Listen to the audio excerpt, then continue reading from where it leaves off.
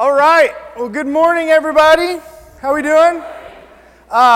So I got two goals today. Goal number one is that you would come home to the Father. Goal number two is that you wouldn't leave during the service and go jump in the water slide. That's the goal. High and lofty, I know. One is for sure guaranteed. The second, I don't know. Today's one of those days where, I wish I was a kid. And I'm like, whose idea was this? Why didn't we do this after the service so I could partake? But again, just a reminder, if you have a child that's in Conduit Kids, not the nursery, but the actual program with the Conduit Kids, you're going to pick them up all at once after the service. You can exit and walk around, and they'll be ready for pickup at the end. Lots to cover today. This summer we've been focusing, our theme is summer fun. And summer fun is these events that are happening. There's 3 of them all throughout the city of Jamestown. The second one is this coming Friday. It's going to be amazing. Want to make sure that you're there. Want to make sure that you're a part of what's happening. We sure need your help. We need people there just talking to people, making connections. If you could do nothing else, if you could come for a half an hour and do that, that would be an amazing thing. So these events have been so fun. It's been such a great opportunity to serve this city. But it's also about what's happening in here on Saturday nights and Sunday mornings. About summer fun is theming on life, family, and relationships. And so we've hit a lot of different subjects. We've hit a lot of different perspectives and all kinds of things regarding my God, myself, and my people. That ultimately the focus is that it's His glory, my joy, and their behalf. There's this flow that happens between God and you and others. And it's this beautiful thing. Now, we kind of have been diving in every week and getting a different perspective on relationships. Because relationships aren't always easy. Can I get an amen? Right? Whether they're family, friends, neighbors, strangers, enemies, other people in cars trying to get in front of you, going way too slow, or I don't consider myself OCD until I'm in the passenger seat of a car. Any control freaks in there? You're not going fast enough, you're going too fast. I feel thank you, Lord, for this crap handle that you've created in this car that I can hang on to, and there's this control aspect. And so different angles of relationship puts tension. And so we believe very strongly that the Word of God is all about relationship because He is all about relationship. And so we live our lives in these relationships. But yet when we have issues in our relationships, the last place sometimes we run is to God's Word, which is perfect, which is true, which is alive and active in our lives. And so this is an opportunity this summer to pause where we were at in our teaching and just to focus simply on relationship. So just to review a little bit, it's about to get crazy in here. Week number 1, we said that we've got all these relationships in our life that we know, and how many would raise your hand if you agree with this, you know that person has got to change. Yeah? Raise your hand if you got some of those relationships. All right? And then the whole question is strategy, especially whether guys or girls and how we're wired differently and how God's gifted us and our strengths and experiences. We automatically strategize, how are we going to change them? How are we going to, they need to change and it's my job to do this. Well, it's not your job to do this. However, God wants to use your relationship to bring about His change in their life. And it happens through love. And it happens through grace. And it happens through mercy. And the thing is it may not happen at all. But God loves to use His people. And so we said the first week that relationship is the currency for change. Relationship is the currency for change. Oh, look out! Oh, man! Not a good start. Marilyn, I'm so sorry. Oh. That was bad. Speaking of relational conflict, I have this new friend named Marilyn, and I just ruined that relationship. All right, let's try this again.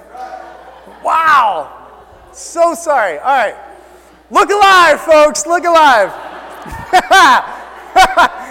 All right, so, wrong one. So God wants to use these relationships to bring about through love and grace and mercy and truth and boundaries and firmness and gentleness. He wants to bring change in their life. This is the thing. We said that what God wants to do to the people will happen through his people. What God dreams of this city changing, which we see the news. We see the destruction in our world, our country, and even our own city, and maybe even our own street. And we want it to change. And we know that the way it will change is through relationship that God will use. What he wants to do is to change the people. He wants to use his people. God is sovereign. Sometimes he'll use you. Sometimes he'll use nobody but himself in some miraculous supernatural ways.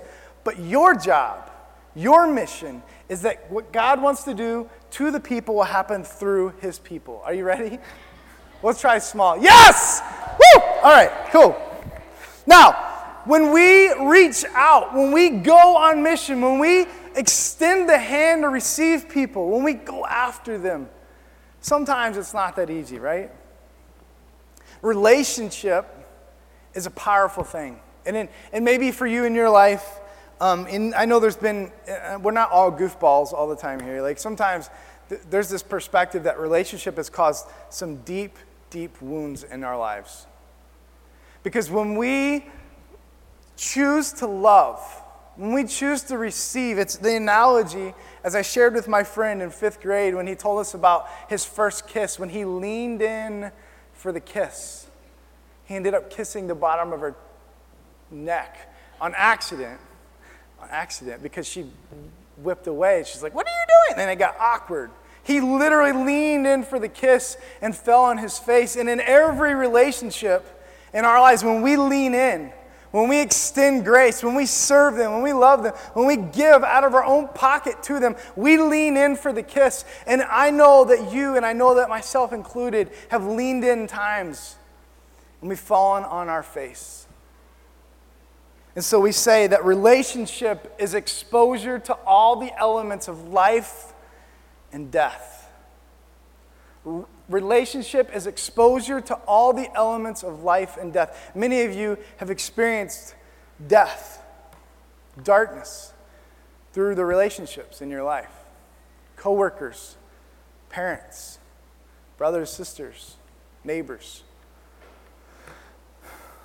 But the beautiful picture of the gospel is that Jesus ultimately leaned in to us. He came to lean in.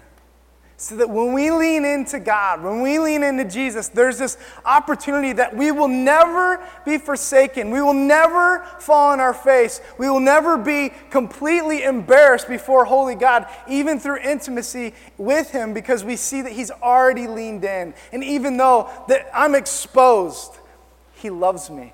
Even though I'm a sinner, he has come to save me. He's come, even though he's died, he's given me life.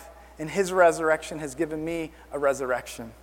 And so we see that all the elements are exposed to life and death. This is your life. This is your emotion. This is your love. This is your time. This is your money. All that's invested in relationship.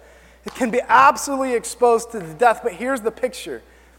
If it doesn't work out here, if there's been absolute death and destruction here, understand that ultimately you're to lean to the one who will never forsake you, never let you down, and will always bring life to any situation, rather, no matter what you've done or what you've said or what you've experienced or what's actually maybe even been afflicted on you as a victim.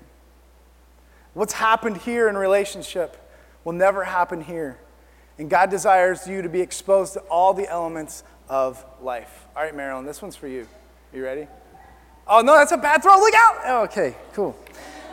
Now, what happens when we get in this relationship and we lean in and we see that God leans into us. And there's this amazing thing that happens called intimacy.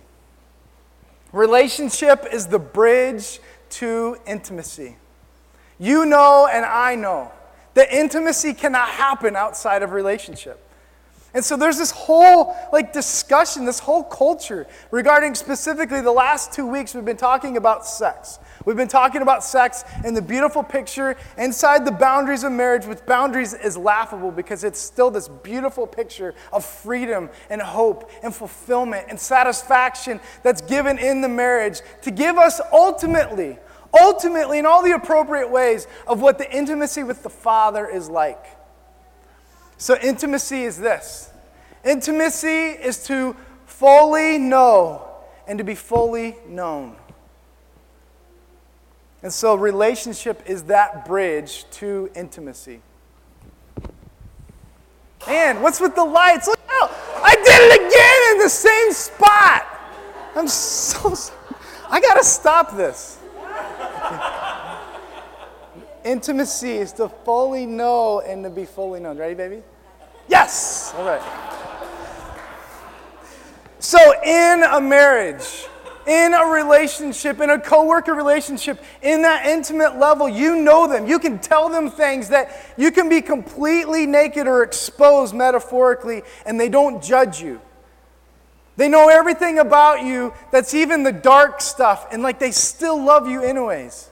That is the picture of the gospel, the ultimate intimacy with God as He sees you for all that you are and all that you've done and all that you will do. And He loves you, radically loves you. He's crazy about you anyways. But He knows that you can't stay that way because it's not true joy. It's not true happiness. So He wants you to experience His glory in the fullness of holiness that only comes through His Son, Jesus. And so when we surrender our life in intimacy with Him, we're absolutely exposed to the gospel of Jesus, which says, I'm not good enough, but He was perfect. And belief in Him sets me free. And now a holy God and a sinful man can now be intimate because of what Jesus did. And now I can know God. I can pray to God, regardless of what I've done, even this week. I can come to the advocate, which is Jesus, through the power of the Holy Spirit, which He's sent to comfort, which He's sent to bridge to us. And He's made intimacy happen. And when intimacy happens, things heat up. And when things heat up, everything changes. All right, good. We ended on a good note. All right.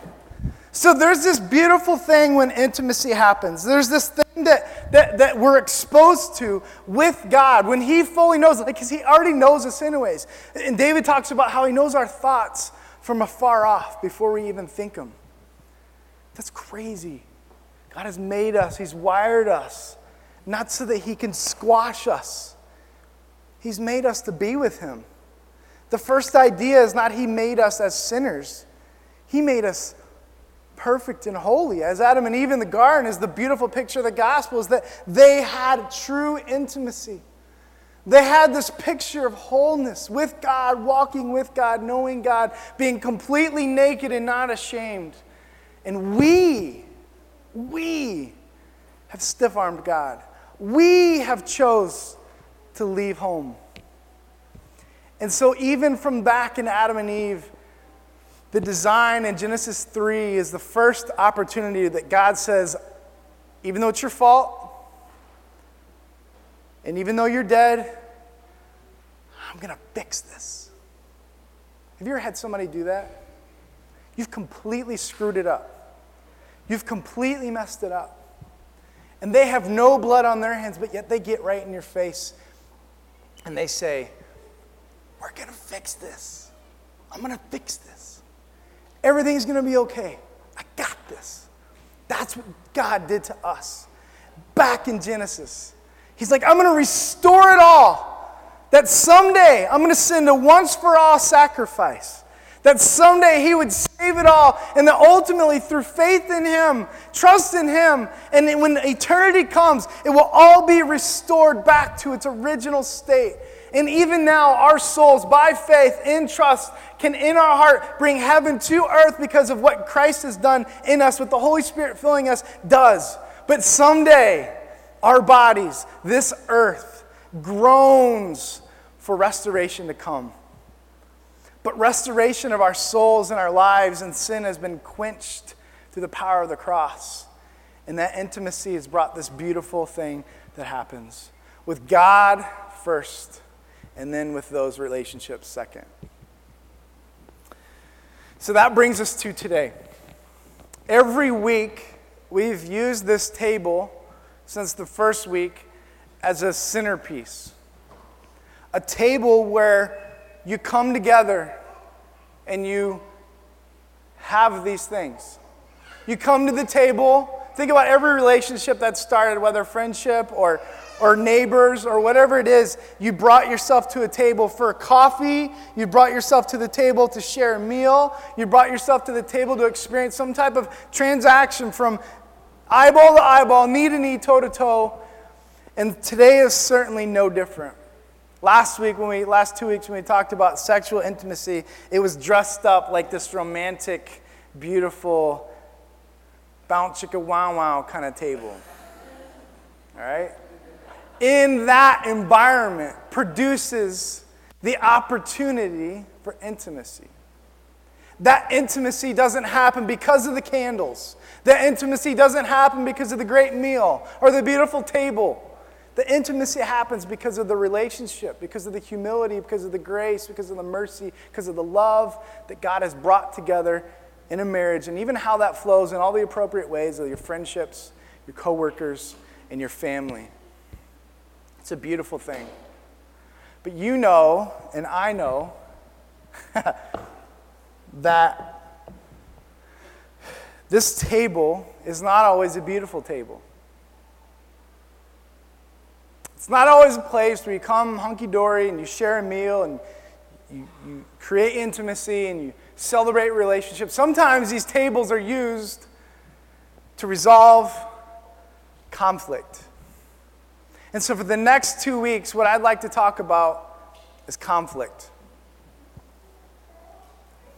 You thought talking about sex was awkward. Conflict is on the forefront of our minds. Who today, in your mind, in your heart, there's a conflict? Maybe it's present and active. Maybe it happened this morning on your way to church, because, that's when sometimes things break loose, right? Maybe it's something a week ago, 6 weeks ago. Maybe it was something decades ago. Maybe it's your fault. Maybe it's not your fault. Maybe you're a victim of it. But however it is, that there's this table that's representing today conflict. And we'll get a little bit more into that. I want you to turn to Luke chapter 15. Luke chapter 15. If you need a Bible, would you please raise your hand and just hold it up? We got plenty of them. We want you to be able to see this. You're going to need this. You're going to need to see this. I'm sorry. So just keep your hand up. We'll make sure you get a Bible. Luke 15. And if somebody could yell out the page number when you get there, that'd be super helpful. 568. Awesome. And what I'd like you to do is when you get to Luke 15, start in verse 11. And I want us to give you, like we've done the last few weeks, I just want to give you the opportunity to just take a few moments and read that on your own. Luke chapter 15. Starting in verse 11 through the end of the chapter. This is a story parable that Jesus tells. Just take a few moments and read through that.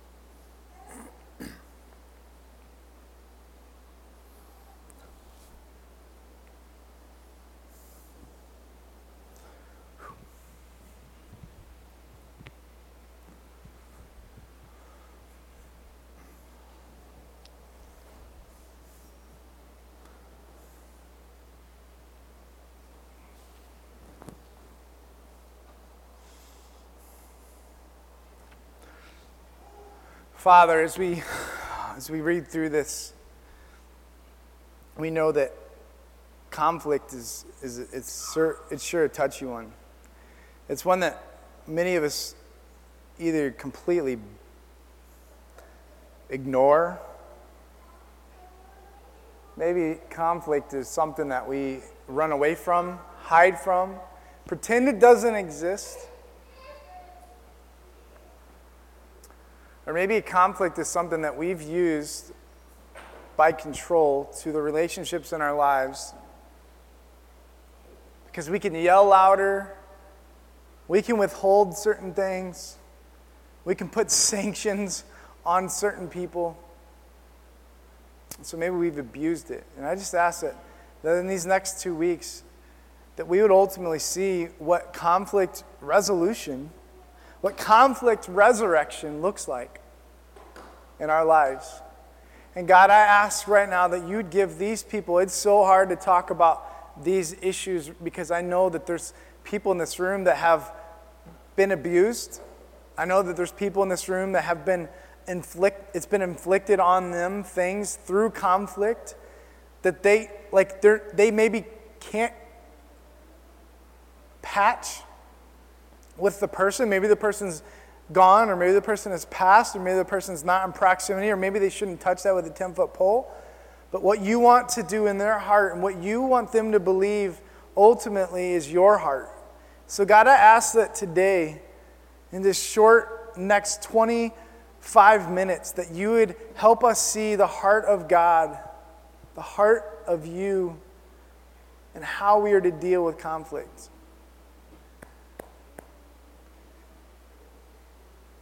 See how you dealt with conflict. And it would radically surrender us to the power of your Holy Spirit that lives inside of us, that wants to bring change to everything. So God, I just gently ask for your Holy Spirit today to not just get us excited about what conflict can be, but help us to respond in an obedient and joyful way. That reward comes from trusting you, from yielding to ourself. As Pastor Ben says, yielding to our flesh so that the Spirit, the Holy Spirit, can speak. So I just ask for your strength in this and give these guys discernment as we deal with the relationships in our life. But ultimately today, help us to see how you've dealt with conflict when it comes to us. And it's in the name of Jesus that we pray, that we trust, that we know that you're alive. Amen.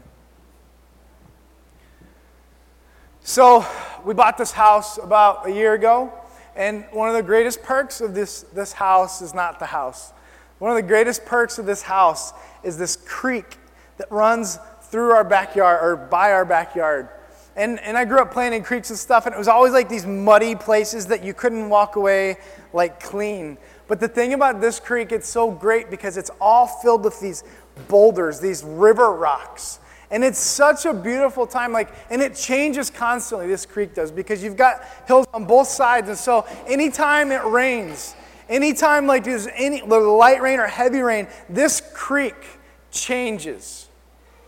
And today what I'd like to do is just create a simple analogy in your mind of what a relationship is supposed to be like. That relationship is supposed to be like this creek. That even in conflict, that there's a natural flow to it.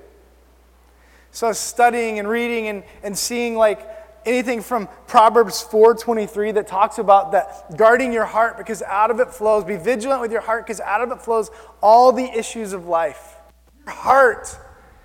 Your heart matters. Your heart is everything because it doesn't just, your heart controls your mind and your mind controls your heart and your mind and your heart, they control your actions. They control everything. But knowing the right heart is essential to dealing with conflict. Or seeing Proverbs 27:5 of having to deal with conflict. And that open rebuke is better than hidden love. And as I read Scripture and as I see the relationships that take place anywhere from Adam to Eve to Cain and Abel to Abraham and Isaac, Joseph, all throughout, all the prophets, all the Old Testament, all the New Testament, Jesus and his disciples, the mother Mary, and how her and Joseph dealt with this situation. Every relationship, conflict came. And if you're in any relationship, you know and I know that conflict is absolutely inevitable. It's going to happen. And maybe today it's happening. My heart in the next 2 weeks is to be able to talk about some practical ways. But before we get to the practical ways, my goal today is for you to simply understand the heart of God and how we are to deal and assess and be changed when conflict comes. This creek that runs is a beautiful place for my boys and for my daughter, for our kids to do different stuff with these rocks. Like we've built dams and we've put the rocks so high when the creek wasn't flowing where it stopped the flow of this creek for a moment. And maybe these rocks represent conflict. Yet they are absolutely hard as a rock. They're absolutely in the way. They will absolutely cause damage. And maybe for you in relationship, that conflict has been built up so much that it stops the relationship. No flow goes through. And some of you have walked away from relationships because of that.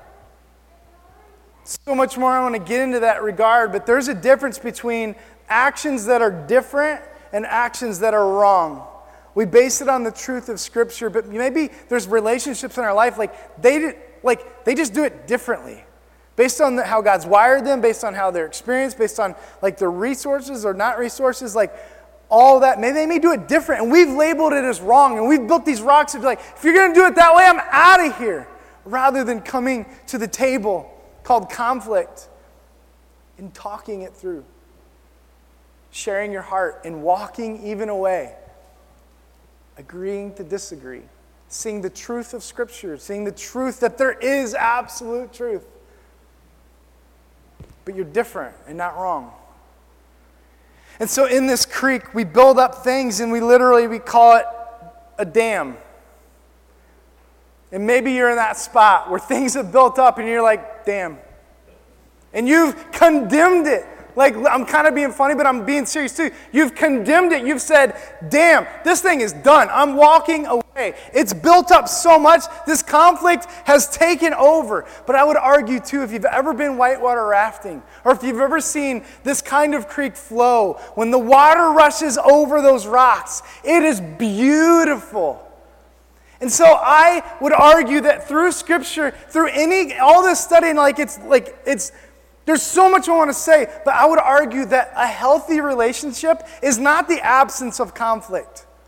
A healthy relationship is not the absence of conflict. Oh, you don't argue, you don't fight. Well, I would argue that there's something wrong if you don't come to the table of conflict. Because you got an issue, and you got an issue, and you're going to Susie and Sarah and all these people, and you're telling them about their issue rather than coming to the table. It's okay. There's rocks in the creek. It makes it beautiful. So today's tagline, today's frisbee, so to speak, is this. When things get rocky, there's an opportunity for beauty. When things get rocky, there's an opportunity for beauty. A healthy relationship is not the absence of conflict. A healthy relationship is the pathway built for conflict to be resolved. Have you had a conflict with somebody? And somehow in God's grace, you are so much closer now? Have you been in that spot? Because of humility, because of grace, because of mercy and the forgiveness that you offer one another based on what had happened in that conflict. Maybe it's 90% your fault, maybe it's not, maybe it's 90% their fault. Whatever it is, there's this beautiful thing that happens in conflict. So when things get rocky, there's an opportunity for beauty. Ultimately, God, in this flow of our relationship, we have made the relationship rocky. And even back in Genesis 3, and it echoes the gospel all through the Old Testament. And when he comes, the Messiah, the once-for-all sacrifice comes. And now he's come, and now we celebrate it through the cross. He's given his life for us. Whether past, present, or even future, we celebrate the fact that Jesus has said, things are rocky, but there's an opportunity for beauty, and someone's got to die, and I'll let that be me, so I could be with you. God says, things are rocky. I'm going to send my only son, my beloved son, whom I literally would have to turn my back on so that I can now be with you guys. God has done that. He's made a way for this to happen. Of all the stories and all the parables and all the things that we could talk about, Jesus, I believe, uses the story of the prodigal son to talk about conflict. This is like my favorite story. And I love this story because it starts out and it says, there was a man who had 2 sons. And we call it the prodigal son. But if you read close and you look at the context of the other parables, there's 2 lost sons. It's this beautiful, beautiful picture of the heart of God. Why did Jesus tell this story? Is he wanted them in that day, through the lens of Jewish culture, they understood that Jesus was talking about his Father. Jesus was talking about his Father's heart.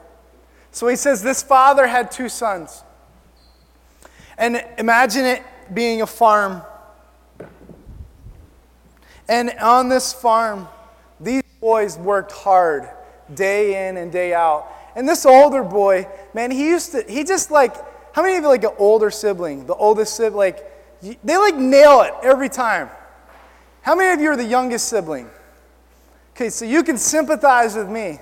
And you see, they get to drive the car first, they get to stay up later, they get all these privileges. What do I get, right? And we become entitled because of that. And so one day, the younger son goes to the father and he sits at the table of conflict on their front porch.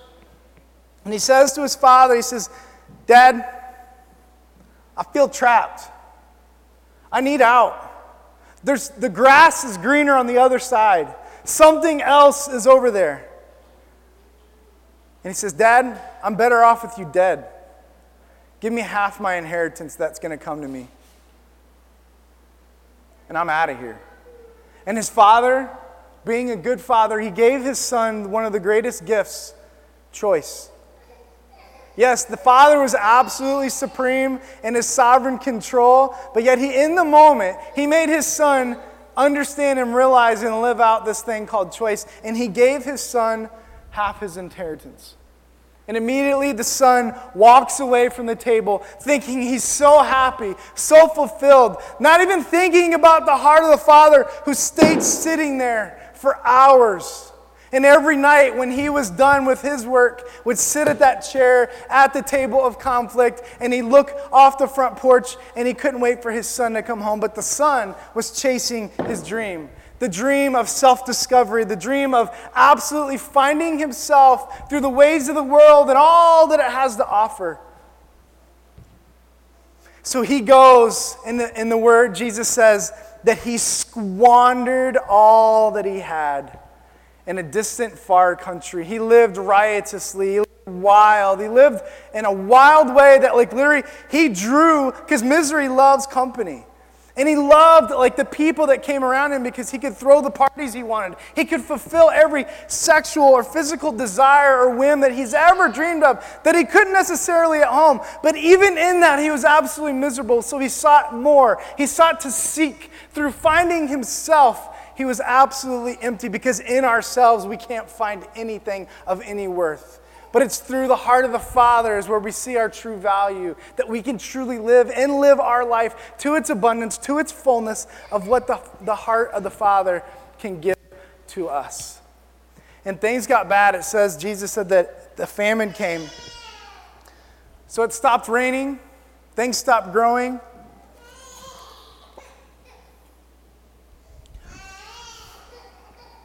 So he had to get a J-O-B.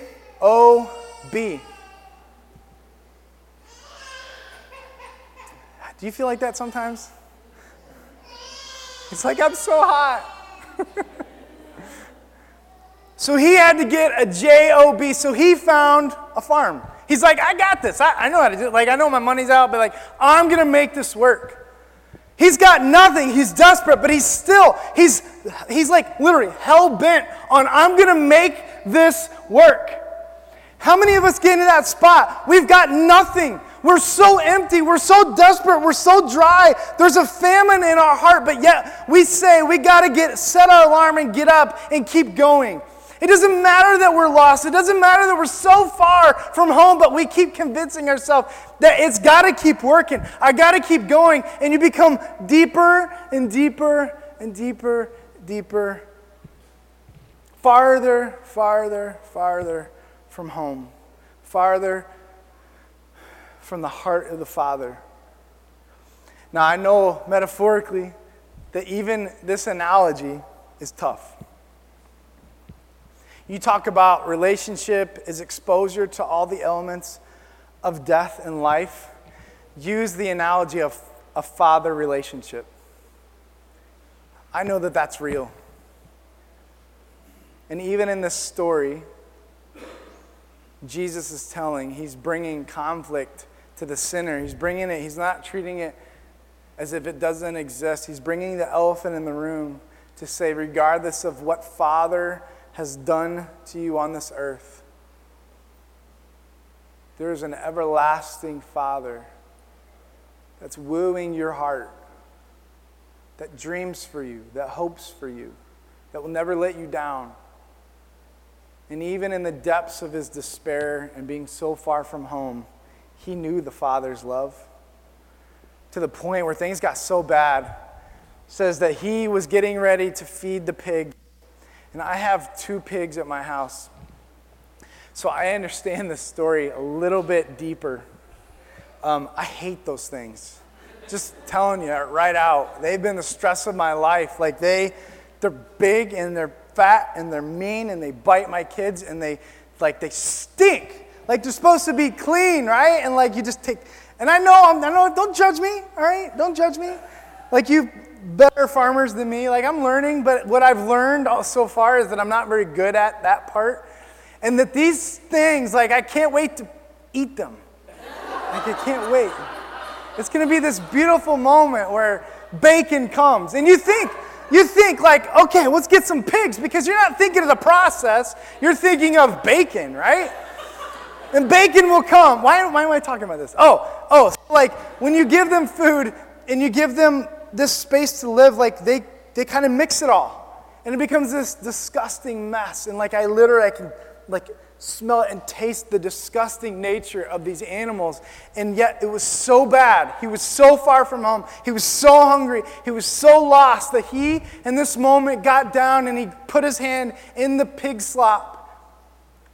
And he began to bring it to his mouth.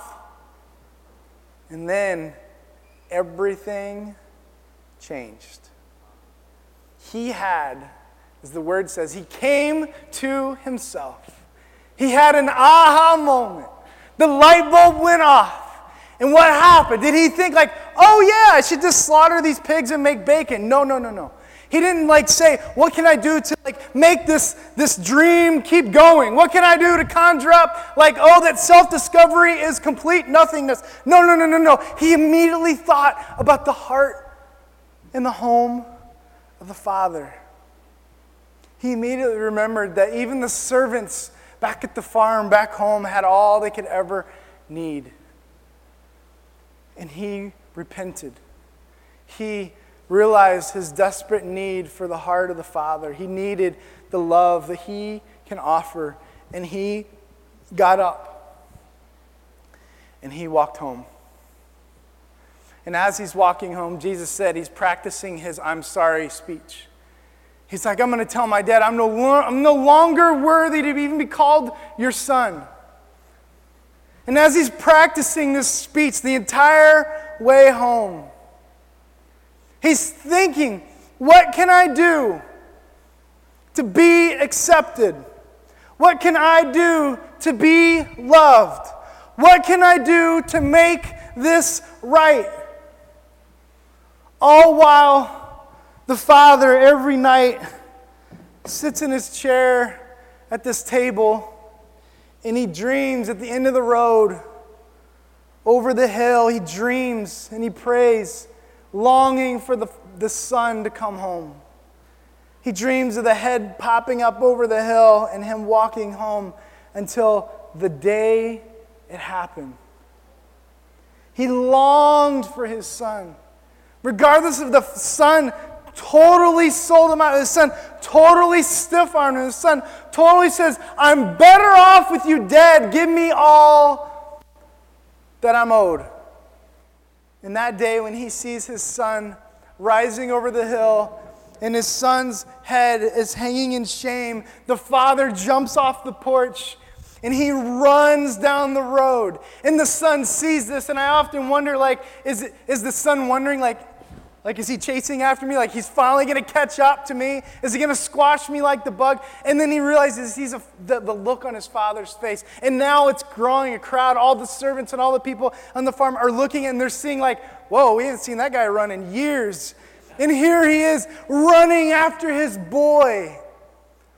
And the son just stops. And the father runs faster. And they embrace. And the word says that he kisses his son. He says to his dad, I'm no longer worthy to be called your son. I'm so sorry. That was so wrong. And his dad interrupts him with more kisses. His dad interrupts him with embracing him tighter. And he just says, welcome home. And the son goes even deeper to talk about how bad and how wretched and how wicked he is. And the father knows it, but yet he's not addressing it. In fact, he's fixing it. He says to his son, we are going to fix this. And he says, bring a robe for his back. Bring a ring for his finger. Bring the shoes for his feet. Kill the fatted calf, because we are going to party. He says to his son, you're not only embraced by my arms, but you're covered in all that I have. In the righteousness and the goodness of the heart of the Father. He says, I'm going to give you the ring on my hand which says that you're my son. You're not some hired servant. You're my boy and you have come home and you are now royalty. Give me shoes for your feet that you no longer have to walk on the bare feet and be exposed to the dirt because you're my boy and I'm going to take care of you. Regardless of what you've done, you are received. You are loved. He says, kill the fatted calf. We're going to party. We're going to celebrate. Throw up the tent. Things are about to change because my boy who was lost is now found. My boy who was dead is now alive. And they partied. They celebrated. And I love how Jesus tells this story because it's hard for us as Americans to maybe see this perspective. We miss this. But I believe in that day when Jesus told that story, the Jewish culture understood exactly what he was talking about. And we don't have time to get into it, but the parable of the prodigal son is surrounded by other parables. And in those parables, Jesus somehow is in the center of the story. And they're wondering, where is he going with this? And we read this, and we're talking about, this son coming home, Hollywood perspective, yay, he's home, party, let the credits roll, cue the music, it's party time, woohoo, what a great movie. But then all of a sudden, Jesus talks about something we forgot, the older brother. The older brother finishes his day of work, and he comes home. And as he rises over the hill and he walks home, he sees the dancing, he sees the party, he hears the music, and he asks one of the servants. Jesus says, what's this about? And the servant, with great joy, says to him, your brother, He's home. He's safe.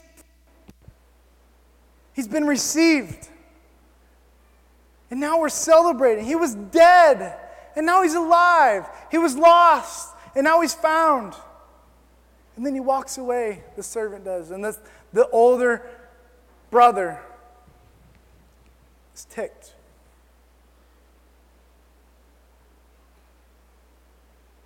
He begins to ponder all that he had done. And the dad, knowing the son's hearts, he knew his one boy was there, but he felt like something was missing. And so eventually he went out to find his other boy. And he saw now the older brother completely upset, angry, and his son says to him, I have worked for you every day. I have stayed faithful, and I've done all of these things. And you have never thrown a party by killing the fatted calf or goat or anything by that matter for me and my friends. And the father, in his heart, shares with the son, the older brother, that your brother, he was lost, and now he's found, he's dead, and now he's alive. And then the story stops.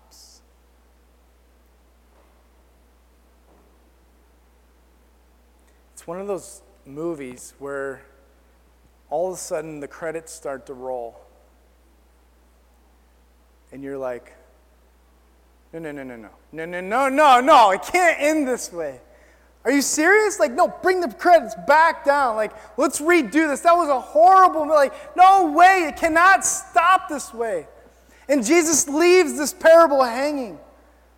And I think for us, it's hard to see the purpose in it. Why did you bring that guy in there? Why did you even bring that table of conflict? Where literally the brother has come and he's disapproving. He doesn't understand not only like where his brother's been, he doesn't even care. All he cares about is himself and his friends, it says. That you didn't throw a party for me and my friends. And as he discusses this with the father, he literally can't understand it. That he's, even his own brother being found, he misses the point. And he begins to run up the porch, and he now sees this table of conflict because he remembers when the younger brother stiff-armed his father, and now all of a sudden the older brother feels stiff-armed, and he literally takes the table of conflict and he throws it.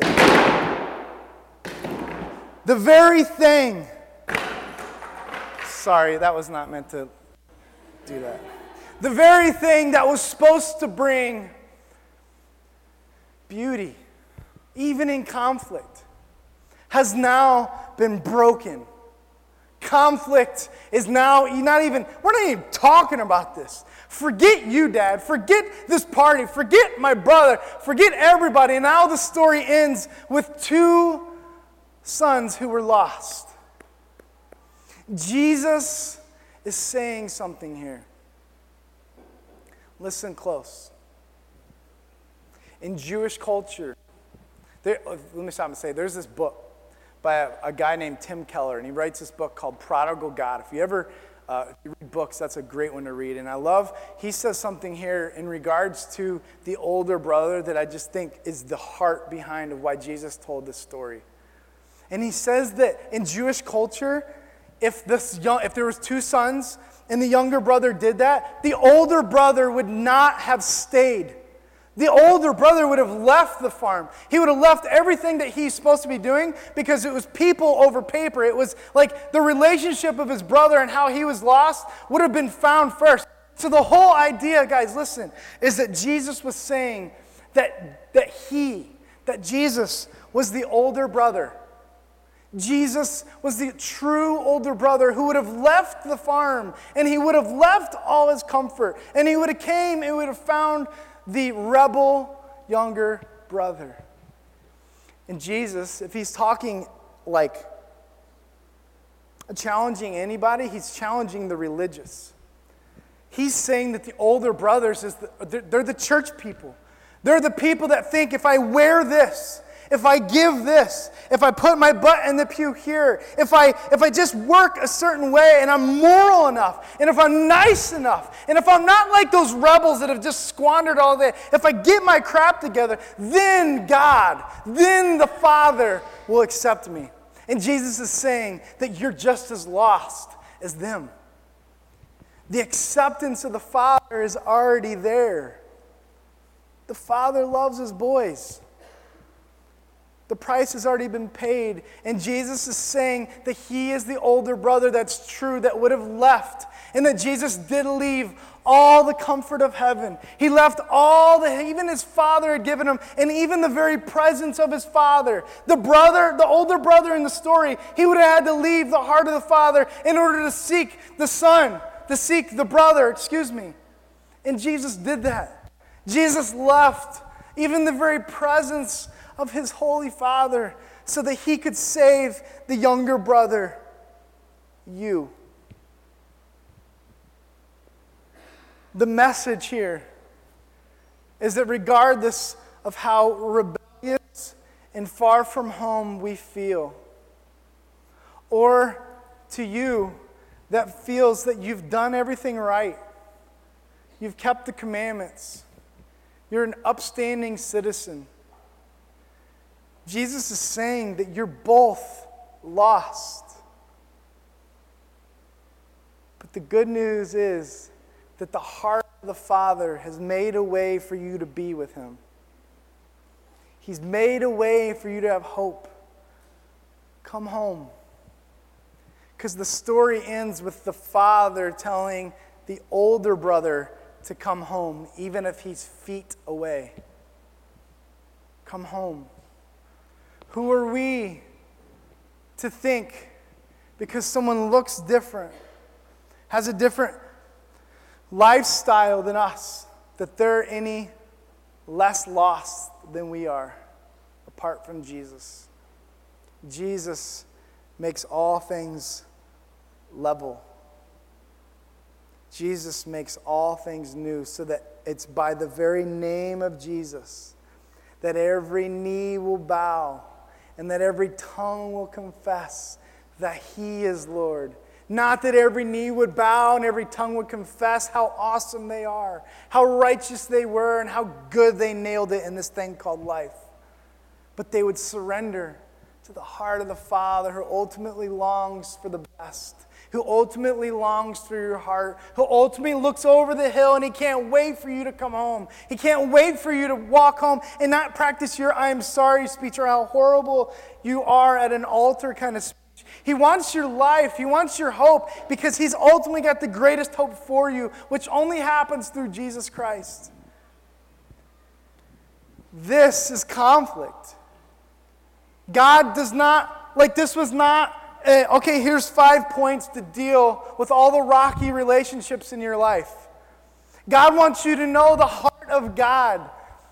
He wants you to know his heart so that you can deal with that son, with that brother, with that dad. So whether you're the dad, or whether you're the son, or whether you're the brother, we're all hopeless without Christ. But you have this amazing opportunity to walk home and to be received with the holiness of God that's wrapped around you, to be received and be put shoes on your feet so that you can be on mission, so that God can put a ring on your hand and say, he is royalty, he is my son. Why? So that you can sit pretty and be like the older brother? No. So that you can go and you can tell the other brothers that are lost that the Father loves you, the Father hopes for you, and the Father wants to receive you. Because we are ultimately lost apart from God, apart from Christ. He's made a way for you to be with him. And so the way I want to end today is a little bit different. I believe strongly that when things get rocky, there's an opportunity for beauty. When things get rocky, there's an opportunity for beauty. So maybe for you, there's a phone call, an email, a conversation to be had with someone else. But we can't get there with them until you've gotten there with him. And rest in that. Understand that like your hope in your life is leaned to Him. That intimacy with Him, that relationship with Him is the goal. It is the gold at the end of the rainbow because He's accepted you. You don't have to perform anymore. You get to present and live your life as a presentation, as it says in Romans, to God, to your Father, because your daddy is pleased. Through what He did on the cross, the wrath has been poured out. The price has been paid so that you can live hope. So I know like at the end of the service, like there's always this opportunity for you to come pray. And we'll for certain be down here in any way that we can pray with you or encourage you and welcome you home. But I'm ending right now. I literally want to end in this celebratory moment that you'd walk out with hope. That in any conflict that you have, whether it's here or here, understand that it has to happen here and that God is okay with you because of Jesus Christ. God has made a way for you because of Jesus Christ. You are lost apart from Jesus Christ, but you are now found in Christ. It's His identity in you. So go with full hope. Go with full confidence that Jesus is in your life. Go with full confidence that you can get through any conflict, even if you walk away and they don't receive it. Even if you walk away and they don't see your perspective. Even if you cannot even call that person because they're not here anymore. Rest in the peace. Rest in the comfort that God has accepted you, that God has received you, that God is ultimately a hope for you to let that go, to drop that. And when there is those conflicts that we deal with, bring them to the table. Love them. Show them mercy, offer forgiveness. And it's this beautiful picture that you welcome them home, that you welcome them into your life. And yes, there's boundaries. And yes, there's firmness of your life and where it fits and all that. There's wisdom in this sermon that comes with this. But the absolute heart of this is that you would know God's heart, which is ultimately to love, which is ultimately to receive, and to ultimately share what He's given to you. So as you go, freedom. As you go, hope. As you go, celebrate the fact that you were lost and you are now found in the Father's heart. The Father's heart is willing to receive you based on your faith. And maybe for you today, it's this opportunity, just even in this moment as we end, that you'd pray and that you'd say, Jesus, I'm all in. Take it all. And that's a step, that's like a first step to this lifelong surrender and this lifelong relationship that God wants to set you free with. He wants to save you. He's done all the work. He's just waiting for you to receive that, for you to trust that, for you to grasp onto that and to live in that. So be encouraged. And as you go, man, go to the table. Come to the table and let beauty come through even rocky relationships. But don't do it unless you understand today loud and clear, and I think I've said it enough, that God's heart is for you. And let me pray for you. And as you go, if you need any prayer, any encouragement, I'll remain up here in front. You can come, you can pray in your seat, you can come up front. But we know that like this is an opportunity for us to go and to launch out in the confidence and the love that the Father has given to us.